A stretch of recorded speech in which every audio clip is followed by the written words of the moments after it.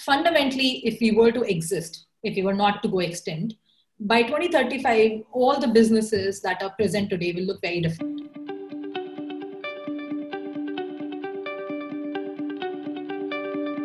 You are listening to Understanding the Future podcast. I am the host Punit Gandhi, and this podcast is developed in association with Climate Center for Cities under the National Institute of Urban Affairs and the Ministry of Housing and Urban Affairs. This is a podcast where we discuss about the future of work in the field of climate change, urban development, innovation, and sustainability with the help of leaders and visionaries working on ground as well as in the top management of public and private sector. Our objective is to better understand the future so that we can be prepared and intervene to enable climate actions in the urban areas.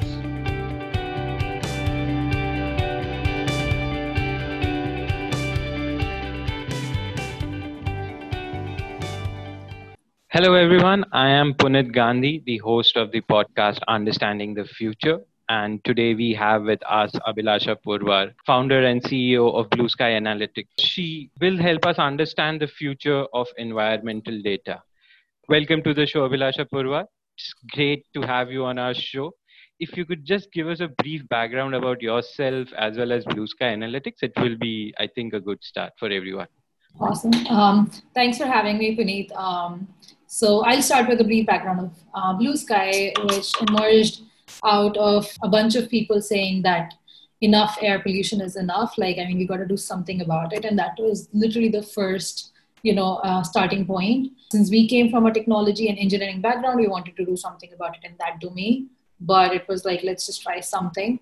And this was about June, July, summer of 2018, as we started going forward on that path, we realized that there was a pretty massive environmental data gap and you can't solve what you don't know. So we really wanted to plug ourselves into that place. That's also where we felt that we can create maximum impact by leveraging data and technology, satellites, IoT, AI, sort of throwing buzzwords here. But when you come look at the environmental domain, like a lot of these buzzwords are thrown around all the time, and it's fintech, consumer tech, health tech. But within the environment climate change community, especially in India, we are still pretty non-profit domain, maybe some sort of activism and everything. And we haven't come to that technology and innovation. And I think, I don't even know when was the last innovation in air pollution as a segment. So we really wanted to get in there. And over the course of past 1.5 years, it's been a pretty, rocket ship journey. And for everybody who told us in the beginning that maybe you should register as a nonprofit, or maybe people don't really care about air pollution, what you're doing, Abhilasha, or climate change, there's no business there, there's no monetization there. I feel, what is technology going to do about climate change? How will technology solve climate change? Like all those words. I think we've pretty much proved our point there, which was that, in 1.5 years, we've grown from a team of about 4 people to 20 people. And everybody from the initial 4 people still is the part of the team. That's a testament of the success. We started as an air pollution data group, which was playing around with ground sensor data. And now we play around with terabytes of satellite data. So in 1.5 years, that shows the kind of caliber and skill and technological caliber that we have developed, like working on that kind of architectural framework, those kinds of services. Just from an engineering perspective, some of our initial engineers are like, I can't even imagine the kind of coding I'm doing in 1.5 years. Like 1 year ago, I was finding it challenging to make a website. Today, I can build a Postgres cluster on AWS in a week. That's tremendous growth for somebody who's 24, 25 years of age and fresh out of college. And that is a testament to the fact that when you throw complex problem to young people and you give them enough courage and ability and just enable them to solve it, they actually rise up to the occasion. And that's what happened. Today Blue Sky Analytics is a seed-funded geospatial data intelligence startup. aka we analyze a lot of satellite data, and we primarily distill environmental insights from that crude satellite data for various kinds of applications. From, let's say, you are a house owner or you want to buy a house and you want to figure out, what is the groundwater underneath you? What is the biggest landfill site near your house? How much are the streets around you safe and lit? You can just reach out to us and we can give you all of this data. Or if you're a large insurance company and you want to figure out like flood and drought risk in a particular locality, reach out to us. We can give it to you. We charge hefty for some of those services because I think they're very, very worthy. And some of our data sets are pretty awesome. And we work very hard and in a collaborative fashion with the scientific and the climate science community to build out these things. So it's not that, this is a work in silo. For ages, scientists have done this, but it was staying only in the scientific domain and not coming into the layperson domain, and that's where we came in. So that's Blue Sky Analytics, long short of it. My background is also funny. So I come from a technology background. I graduated from IIT in 2012 with a specialization in sort of nanotechnology. Didn't end up doing anything in it. I graduated out and got this amazing job at Jameel Poverty Action Lab. Very great opportunity, and I'm so happy I picked that opportunity over other very high paying opportunities I had in the oil industry, because that was like the best decision ever at that time. I was just 21 years old, and I ended up working with Jairam Ramesh and Rohini Pandey and some very senior environmental economist, the environment minister himself, for about 3 years on different environmental policies and energy policies across India. I traveled, met all sorts of officials from the local environmental inspector, local pollution inspector, to the principal secretary in MOEF, or a small industry, or a small steel industry or a textile industry with hardly 50 crores of turnover and 20 employees, to large chemical factories, large power plants and cement plants. And I traveled across India, met a lot of those managers and everything. So really understood why were things happening the way the things were happening? Why was pollution a problem? How do you balance out economic development and environmental interest as well? Went to study environmental management in Yale after that as a Fulbright scholar, so that I could build up some more hard skills. And went to study public policy. That was my agenda, but graduated and I was working in a private equity firm. So you can probably see my arc in 2 years. I sort of really grasped the role of innovation and technology and startups and entrepreneurs and changing sort of the systems which are locked in this sense of inertia. That's what I felt. So I felt that obviously policy is a framework to shift things, but entrepreneurs and innovation is also a big, massive framework to shift things. So I wanted to operate in the second one. Then I graduated, worked with a lot of entrepreneurs and invested about $175 million in other companies and other projects. And then I thought it was time to get same level of investment into my products and my companies, and moved back to India. Again, a great decision, because I would say India is probably one of the really great places for entrepreneurial activity. I know the ease of doing business is kind of challenging. A lot of people have enough to complain about. We cannot undermine the kind of human capital that you will find here. There is a real passion and real sort of skill in the labor market here. And if you can leverage that and direct that energy towards complex problems, you have pretty good way to go. You work all around data, and specifically, as you mentioned, satellite data. Is that the only source, or do you also gather data from other sources apart from satellite? No, we're essentially a big data company. We'll focus on satellite data. So yes, 50-60% data that we play around with is satellite data, which often has to be supplemented with ground monitoring data. So a lot of IoT sensors or just physical experiment data as well. And a lot of just data from internet, you have to scrape off, let's say, traffic data for making certain models better, or location data for getting insights on something. So let's say 65 to 70% satellite data, supported by other ancillary data, either IoT or from just general publicly available data sets. Yeah. And so what are the big challenges in getting this data? Because one thing is satellite data, I'm assuming that comes from specific websites and all, but ground data, I think, might be much more challenging on these lines to get. So what are those challenges, if you can just let us know? I mean, if you have really good team of engineers, and getting data is not a challenge. That's one of our capabilities. I think we are very good data aggregators, collectors. And once the data set is out there, either we purchase it or we get into a partnership, or if it's free and openly available, then we ingest it. But that's just one of our major capabilities. I think then that's quite a good start, because data, generally getting the data is one of the most difficult tasks. Then you can start analyzing it. Might be like with the engineers, it might be much more easier to do. Actually, No, with engineers, getting data is also very easy. So something that we found was that, data scientists, or typically people who were, I mean, even this happens in India today also. A lot of yeah, times people apply for a role of data analyst or data scientist with us, yeah, and then you go to them and then their data analyst skills is Excel, which is not exactly data analysis skills. It's yeah, no. So something, we realized that there was engineering and data is two different things, and there was a mismatch there. yeah, Engineers, like especially developers, are really good in collecting large quantities of data, putting them on large databases, and writing scripts to do a lot of that in automatized fashion. And yeah, those engineers were not available in a lot of research organizations, which were ending up playing with those data sets. yeah, So our role essentially became that we are going to have our engineers who will collect, clean all this crude data and all this messy data for you, and we will organize it in really, really clean formats where yeah, somebody like even a Puneet Gandhi, who may or may not know how to scrape off or write certain scripts or something, but you can get access to, let's say, air quality data by just writing 2 lines of codes.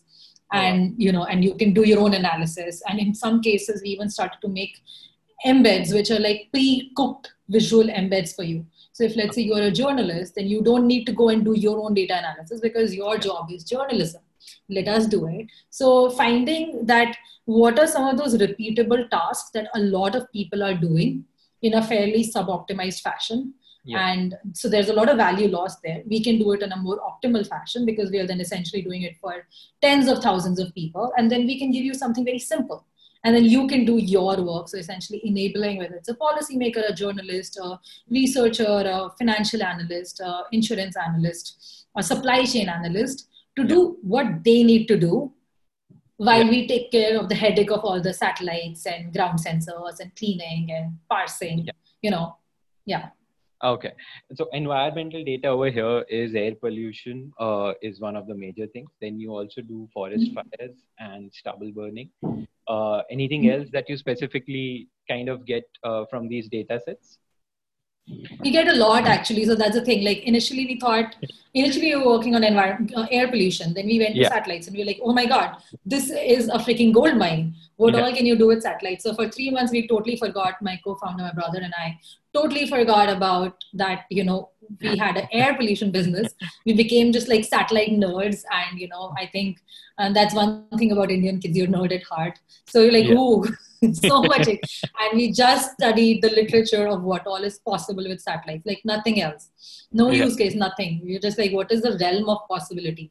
And yeah, because sometimes what happens is, and especially that happens with the government, the existing investor circle, the existing, sorry to being a slightly ageist, but existing set of decision makers who are typically above 50 and are yeah, not that well tuned with what are the realm of possibilities with the new technologies and new data sets, is yeah, that you just don't know what can be simply done. Like you don't know what you don't know, right? yeah, And so we spent that time and we were like completely blown away by what all can be executed.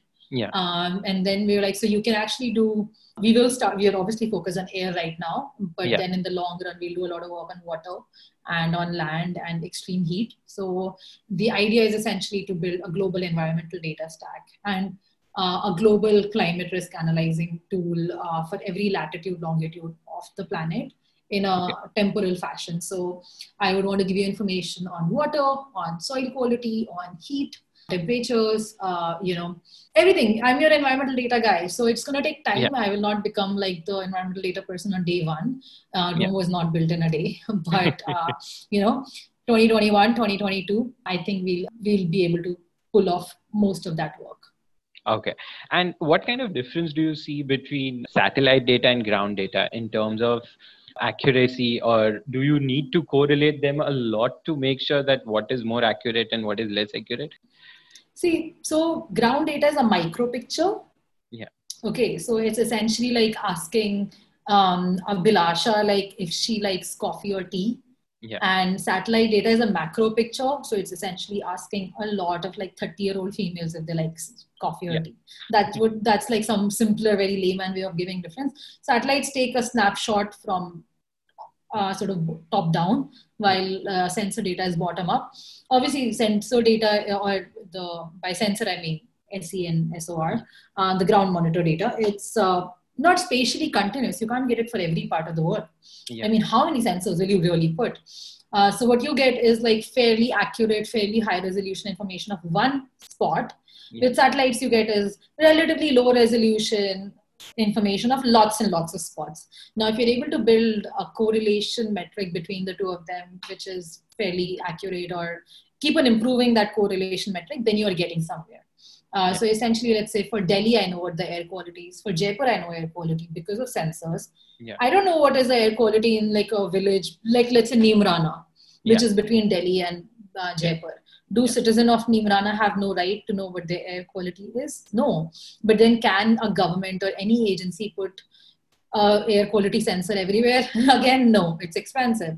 So, and then why are all these satellites up in the air? See, there are about 700 plus Earth observation satellites. Every single space mission across US, Europe, India, Japan invests billions of dollars into this work. So that data is coming nonetheless. You might as well put that data to use. And if you merge and correlate and sort of mishmash this ground sensor data with satellite data, that's where you're talking about like a lot of powerful insights. So what I get it from here is that you need ground data to make sure that there is good high resolution data, while you need satellite data to make sure that generalization can be done in a better way, and then you merge it in the best possible way. Essentially. And you have already mentioned a lot of consumers on private side. What do you see as the government side? What kind of consumers can come into play for such kind of Every service? Government would become a consumer. I can say it with quite a lot of confidence, simply because the quality of what we're doing is really good. And that's what we're focusing on. The problem with government consumers often is that it's a long cycle of engagement. You all are not really the fastest people on the planet. So it's just a lot of like persuasion and so on and so forth. So the strategy that at least I am personally taking is wow the people, and then so we don't want to chase you. We'll build it up. We have that sort of self-confidence, and it's quite gut-punching to constantly have that level of self-confidence. It's very difficult.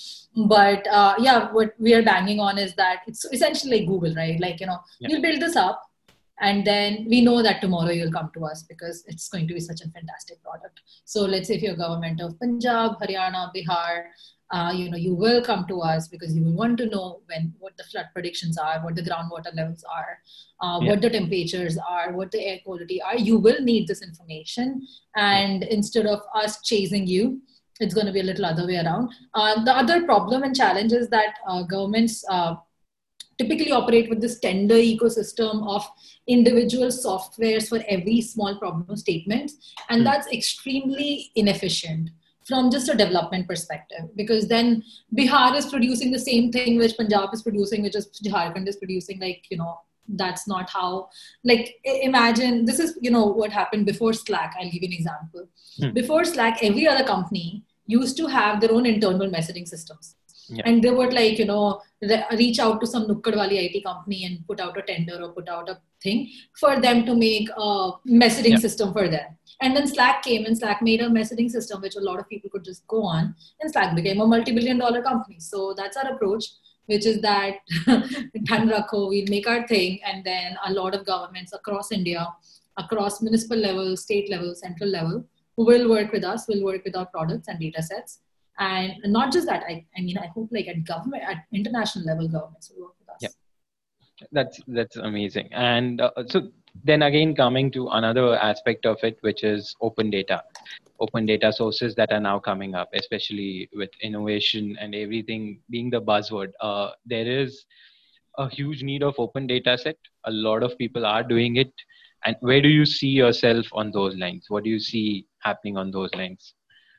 So we've definitely committed ourselves to making certain part of data sets at certain resolution and certain volume open for anybody, especially for student, developer, and researcher community, simply because more the younger people and students and developers play with satellite data, more they will understand and get interested in it. And there is just so much applications that and innovation that can come out of it that I can't even imagine today. So to obviously enable that system, but it's some just imagine like a tap. So from my data tap, if you want to take one glass of water, it's for free. But if you want to take 1 gallon, I'm going to charge you for that. So it's essentially like that. And if you want to take a gallon every hour, I will charge you a lot for that. Yeah. So, but 1 glass or 2 glasses is always for free. Same thing if you look at resolution wise, at a higher resolution, let's say a city level or a district level or a state level, you make that data available for free or very subsidized cost. But higher the resolution goes, data becomes more expensive. And there it finds more applications with like, private sector or with government. So we definitely would want to work much more in the open data domain. Yeah. Let's see, this is like as we build the data sets and as things go out in the public. With Breezo or with air quality data, you can see that quite a lot of it is public.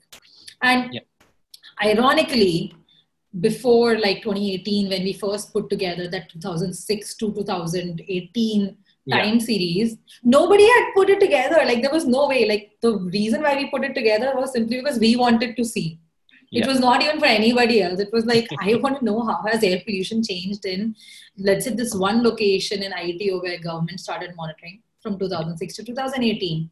Can I get that time series anywhere? No. So it's a very basic demand, right? And a lot of people do refer to Breezo, and we have pretty reasonably good traffic on the website. We haven't been working actively on it, but hopefully, in future, some of these assets that we are producing will become like the go-to asset in India and globally for referring to environmental information. Okay. So you just mentioned that you want more and more students to work with satellite data. You want them to be more used to this kind of data to make sure that they learn from it as well. And this is one thing I feel that your company also tries to encourage, that it does not matter what you have studied or what you have done. If you work on it, if you want to work on it, you can do it. So how do you see that kind of market evolving in future, especially with now everything going online but not offline? So the whole education sector is getting online. Do you really feel that there is any more requirement of degrees or anything, or you just know coding come in, or you just know certain skill set come in and go forward with it? Okay, so I have 7 years of education and 3 degrees and couple of diplomas. So and my brother / co-founder is 12th pass actually. No degree, college dropout. I would say that there is obviously role of education on certain topics, definitely. But I don't have the best words to say about Indian education system. I would say my 5 years were pretty wasted. I didn't really learn anything. Where we stand as a company is that we don't judge you for your educational background, for your degree, brand name. It really doesn't matter. You come as who you are, and you can be from an IIT or a Yale and not get a job with us, and you can be from no college and get a job with us. But I think like in future, see, one major thing that has happened since 2000s, early 2000s, that we fail to recognize is that information has become completely democratized. So you can actually access whatever the hell in the world you want to know on the World Wide Web. You do not need your teachers to actually explain it to you anymore. That said, there are some concepts which are pretty complex, and I've got an amazing education at Yale, and I would just never undermine it. And I would still go back. Like if there is no way that I'll be like, oh, I'll learn all of these things from the internet. Often it also involves like a lot of interpersonal skills, like a lot of morality, ethics, and some of those like philosophical concepts that you really don't always get on the World Wide Web. So that's there. So there's going to be a room for high quality education.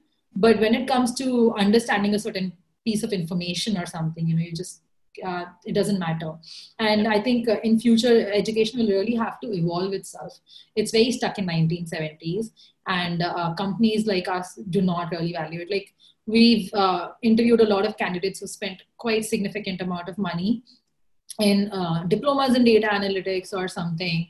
And one of the questions we always have for them is that, hey, instead of spending that money and that time in that classroom, had you done a free and open source project of your own for 1.5 years or something, 1 year, where do you think you would have reached? And do you think you would have been much more employable for us because you would have figured out, like, see, some of those quality, especially when you're working in a very innovative segment like we are doing. None of us knew how to analyze satellite data prior to like January of 2018 when we said we will analyze satellite data. So it was quite, who the hell are you? We learned it all. And a lot of our products were like, are based on systems which were being developed as we were doing it. So let's say Timescale DB, we were the 22nd customer. So Timescale DB itself was in a beta form and nowhere. So we were reading some of those documentation. By we, I mean the tech team was reading some of those documentation as they were developing the product. Or let's say Notion, we onboarded on Notion in 2018 when very few people in the world were using Notion, and Notion had this place where you can chat and like, you know, request features. Can you please add this as a feature on Notion? So like the word count, I had texted, it's like, hey, can you please add word count because I need to know it. And they're like, oh, cool, definitely. See, so when you come in the very cutting edge innovation domain, nobody knows anything and you have to really understand that. So all of your education and everything goes out for a toss.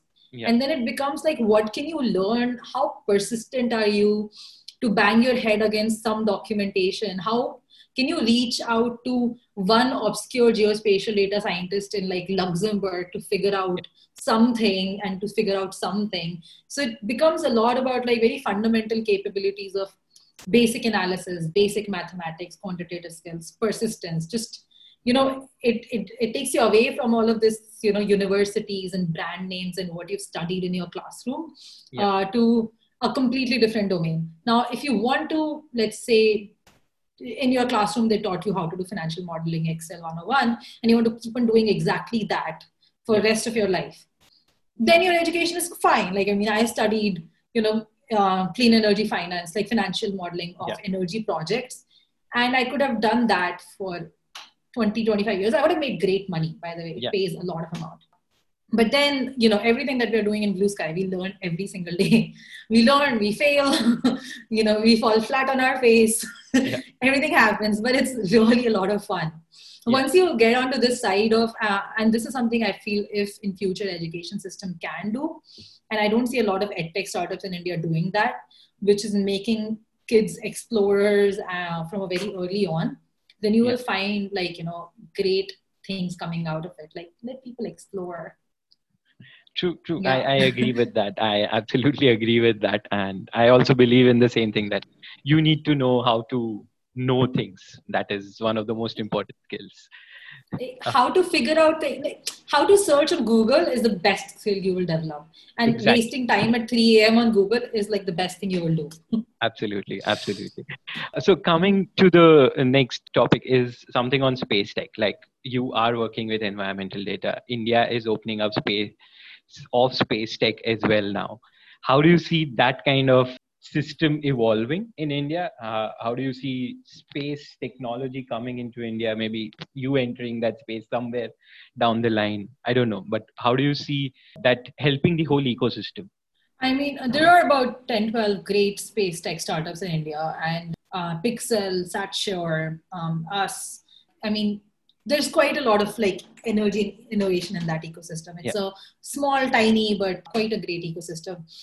Our role is obviously around data. So recently we submitted a policy proposal to ISRO and in RSC for given the opening up of the space sector, and we obviously advocated very strongly for open data policy and for more advancing. So not just opening data, but the way you're delivering data to people is also very important. So right now, if you go on ISRO's website or on Bhuvan, it's quite challenging to actually extract those data sets. And for them to make some of those API gateways would be life savior for people like us.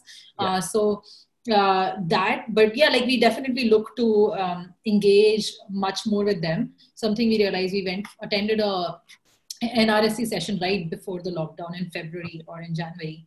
And we were blown away by the kind of research a lot of scientists and remote sensing people in India have done. So we would definitely want to collaborate much more actively with them. Now, one of the challenges of collaborating with the governmental or the traditional ecosystem that comes for young startups like us is the time and money cost. So unless the time and money cost of that engagement is slightly subsidized, it becomes really expensive. Because, as a startup, you want to exist. You don't want to run out of capital.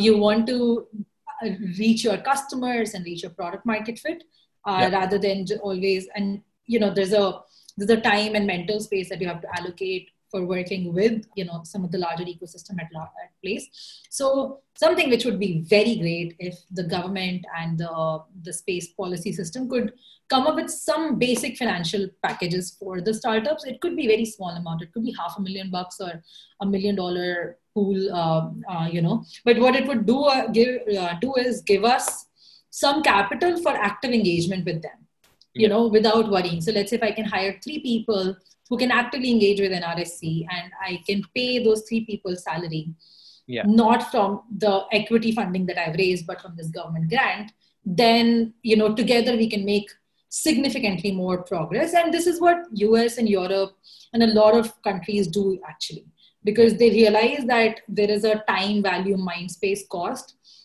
for a young startup, which cannot always, a big company like a Google can definitely, they're making billions of dollars in cash. They have a big cash repository. They can just put in $10 million for this engagement. Even if it has a 5, 7, 10-year return cycle.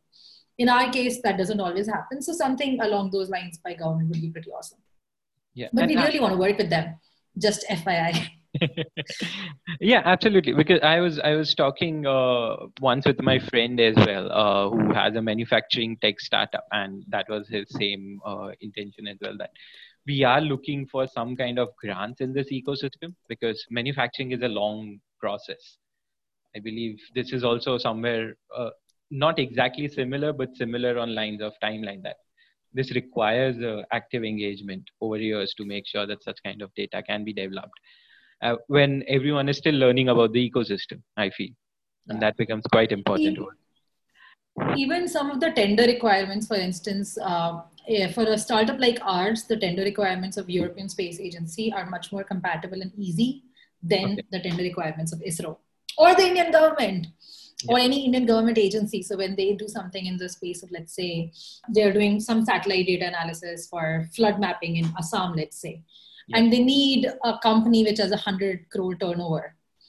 Dude, you're likely to get a company which has existed for 10 years and likely is operating on a archaic, relatively old technology system. Or even if they're doing great work, definitely that tender is not coming to somebody like us and is not enabling us younger, kids to figuring out, who are often like figuring out better, more efficient, more optimized ways of doing things. So it's definitely not coming to us. Sometimes I think relaxing those tender requirements would also be there. The other major thing is that Indian governmental ecosystem and tender ecosystem is very locked in IT project system. Right? You have to move from that IT project to product. Okay, we have created Infosys, TCS, and everything, which are multi-billion-dollar companies, but nowhere does their market cap compare remotely to a Zoom or a Slack or a Google or anything like Zoom or Slack. Nowhere. So you have, because what happens with project is the same thing. You do it again and again. You don't appreciate replicability. You are not creating something which is really replicable across multiple use cases. And that's what, if we do as a product company, we are not able to serve the government clients or even the non-profit clients because they're so logged in that project mindset. Like Delhi government wants a project. UP government wants a project. Arey sir, my product is good for both of you. Just buy this product. Just swipe your credit card. It's going to cost you 1/10, 1/20th, in cases 100th of going to IT company and getting this custom thing made for yourself. It's going to cost you a fraction. So there is a mindset problem as well there. I'm not sure, but I think somewhere on those lines, some of the missions in government are working on those lines, that they are building up GEM portal, I feel, which might again improve this whole ecosystem, that you don't have to go through the tendering process all the time. And I hope slowly and slowly that also improves so that it can work out best for everyone, I feel. Startups as well as government. It's a quite needed requirement. Uh, Yeah. so then coming to, where do you see in Indian scenario, how will Blue Sky frame itself in next 10 to 20 years? Where do you see, and what kind of products and services you guys would be in? I know this is still quite far off. You guys are a young company, but something on those lines will at least help us understand how does the future of environmental data look. 10 to 20 years is a long time. We have Yeah. a 5-year very clear roadmap for us. No, we most likely will provide you through APIs. That's going to be the method of delivery from us. So just like, weather.com or AccuWeather has an API, and Yeah. of Fortune 500 companies, I think half of them are the customers. Yeah, you lots and lots of different people from Indian government, private sector, individuals will just subscribe to our APIs for variety of use cases. It could be like to give some information on your Fitbit or your air purifier for your insurance claim, whatever application it is. And that's the simple Blue Sky business model. We give you data, you give us money. And we will work quite a lot. So we've decided that whatever visuals and everything that we're doing, so we're building something called Space Time, where we will be loading most of our data so that you can have a sense of what this data is about and it's like. Because if I give you an API, it's just a bunch of numbers, right? You need to see what those numbers are. And Space Time, we will really promote as an open sort of tool, open libraries that people across the country can use. And we also hope to work quite deeply in the publishing scientific papers. So we would want to publish a lot of scientific papers which back the credibility of the data sets, which are visualized on an open software, open platform, not a software, just an open website. And the data sets are a moat, and lots of people buy them. Whether it's air, water, land, heat. And hopefully, our main goal is to be able to accelerate a system of climate action. So that is the main goal. Hopefully, by looking at some of these higher resolution environmental data, people, individuals, even like the government officials, even the policymakers start to really question their own thesis about climate change, start to, do different kinds of actions, policies, really make the climactic debate in India more data driven rather than sentiment driven. Also, sometimes I think many parties are right. Let's say whether it's the activist side or it's the coal lobby or the government, everybody thinks that they're right. Numbers are numbers. 1 + 1 will always be 2. So we want all of you to come to numbers, have a look at them, and then be like, okay, this is the way forward. And, I feel the next 15, 20 years for our country and for the planet are very crucial.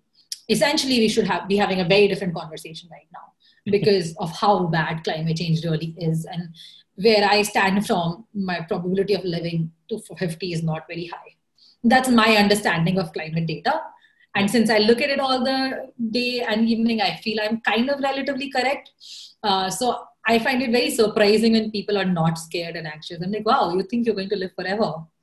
Surprising. Because I don't think, I don't think there's going to be water for me to live, or I don't think that, 10 years from today, I feel the temperature extremes will be really, really extreme, like 54, 55, 56 will not be unheard of. And the world will not be as we know it today. So I hope we can play some role of saving us. I'm not absolutely optimist. I'm trying my best, but I just hope, fingers crossed. I know what you are saying. I have been through that phase as well. I am now trying to mend my ways into this whole system to make sure that, at least something can be done on those lines to make sure good climate actions are taken into account and we can hopefully take it forward. That is the idea. Yeah, of 1.3 billion people in the country. Yeah, if we can save a few million more, that's good enough, I would say. I mean, there are 7 billion people on the planet, and we are heading for a 4 degrees Celsius of warming. Already had about 1.1 degrees Celsius of warming. All the reefs are going to be lost. So a lot of people are like, I'm doing my part for the environment, which is kind of nothing. So, hopefully we can show you through numbers and data, like what really needs to be done, and hopefully bring everybody together. So one of the last questions that I generally have is that what kind of skill sets do you think would be required in coming into the environmental data space? What all things would be required as an employer, employee, whoever anyone wants to be, to make sure that they can have future in this field? Just the will. Just will. I mean, let's say you're a marketing person. You're a really good marketing person, and you work for Pepsi Cola. Yeah. You are factually an environmental criminal enabling an organization to put a lot of plastic in the oceans and Marina Trench and in the bloods and tissues of people. That's what you do. You can tell yourself whatever your job is, but that's what your job is. That's how you're feeding your children. Let's say you work for Facebook and you're a great developer. Let me not entail, but you are using your skill towards destroying a very noble system across the planet, across the world. Right? That's what you're doing. So whatever your skill you have, you can direct it into something else.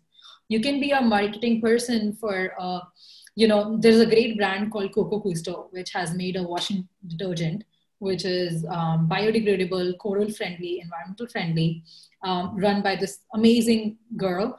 You can work with her. You can leave your job at PepsiCo paying you 20 lakhs, because most likely you do not need those 20 lakhs for living. Most likely Shan Lalwani, she'll give you like 6-7 lakhs for sure. You can work for her, right? Yeah. Similarly, if you're a developer in Facebook, destroying democracy as we know it, you can leave your $150,000, $200,000 job from the valley, move to Gurgaon, work with me. I don't pay bad. I pay pretty well, So it's not about the skill. It's actually just about the will. What is your will for? What do you want to work for? And almost everybody who's working in a sort of, polluting job or a planet destroying job today, whether it's Nestle, Coca-Cola, Pepsi, Unilever, Coal India Limited, NTPC, I can keep on naming Schlumberger. I mean, when I was 22 years old, I got a very hefty job package in an oil company. And it was paying me almost 20 lakhs plus. And I was only 21 years old. Okay. I don't know, I'm not saying that I did a noble thing, but somehow in the back of my head at a very early age, I was 21 years old. I was like, no, I don't want to do this. And I took a job paying 6 lakhs per annum. I used to get 47,000 rupees at Jameel Poverty Action Lab. Yeah. Right. I literally had the best 10 years of my career after undergraduate, making 1/3 the money as most of my contemporaries. Most of my classmates with the same levels of grades, same level of, performance or resume were making 3 times the money as me at the age of 23. Yeah. They did not go to Yale on a full scholarship. So the karma comes back. I did not make money, but I literally used to get money to study in the best university from the best professors in one of the best ecosystems ever. Yeah. You can keep your money from Schlumberger. Keep it. So it's on a lot of these individuals to decide what their careers is about, what their lives is about. Is their life about enabling a plastic industry or the big oil? And I'm not saying that they're evil or something, but something we have to realize is it's inertia. Everybody wants a secure job. Yeah. Only an established company will offer you a secure job. Most of the startups are people who don't know what the hell they're doing. We are as clueless as you are. So it's very trusting, big leap. If you choose to leave this, and if you choose to work here, you will create a change. But because of security or settling or whatever, you are choosing to lock your career and by design the entire planet in this old inertial system. Pepsi Cola is an innovation from 1970s. Yeah. 2020, we are still you're marketing Pepsi still in 2020. Go market something new for God's sake. Right. So it's all about the will of the people. And I think the second part is consciousness. Very few people, everybody likes to call themselves environmentalist and blah, blah, blah, blah, blah, all the good adjectives. But when they look, if you were to look at your own personal life, your own lifestyle, your own job, what you do for a living, how you make money, you'll find you have blood on your own hands. So, guys, be critical of your own selves before you're being critical of like big corporations, because you are big corporations. Yeah. And any last comments do you have on if we have missed out on something or you would like to cover it? I feel climate action is like the next big thing. Blue Sky is going to be $1 billion company, and there's going to be tons and tons of, because fundamentally, if we were to exist, if we were not to go extinct, by 2035, all the businesses that are present today will look very different. All the services, whether it's mobility, whether it's delivery, whether it's data, whatever it is that you do on a day-to-day basis, you interact with, is going to look fundamentally quite different if we were to survive, right? Now, somebody has to take us from 2020 to 2035. So there's a lot of entrepreneurs that are needed, a lot of engineers, a lot of developers, marketeers, communication people, growth hackers, every job that you can think of, who have to make this transition happen. Yeah. And it's not going to be a super smooth transition. If 100 people try, 95 will fail, 5 will succeed, and tomorrow, we'll have systems which will be very different. And this happens all the time. This is a process of creative destruction that great economists have talked about. And over the last, 20 years, brands have gone away and new brands have come. Businesses have disappeared and have gone bankrupt, and new businesses have emerged. So today, when the market cap of Apple, Google, Amazon is at an all-time high, something to think about. And there is a great talk about this topic by Aswath Damodaran, who's a great economics professor at Stern. You can refer to that. Companies run their lifetime, and then they effectively either, just like what happened to a GE, they go from all-time high stock value to $11. I don't know what it is today. And that's the time when new companies emerge, because there's a new way of life. There's a new technological shift happening, new consumer demand or consumer preference is shifting. So 2020 is that time for where consumer preferences are shifting and people want climate action. Now you got to figure out how to deliver it to them. So do it. Come join Blue Sky Analytics. Thank you, Abhilasha. It was surely a very insightful conversation about environmental data and a lot many more other things. I'm sure our audience would have enjoyed understanding the future and what environment holds for them in the future. Thank you. Awesome. Thanks so much, Puneet. Thanks for asking some really good questions, actually. You have been listening to Understanding the Future podcast. To know more about Climate Center for Cities, visit us at www.c-q.niua.org and follow us on LinkedIn, Twitter, and Instagram. The show is conceptualized, hosted, and produced by Puneet Gandhi. You can listen to the show on Apple Podcast, Google Podcast, and Spotify. So don't forget to subscribe to the podcast and share it with your friends and colleagues. Thank you and stay tuned for the next episode.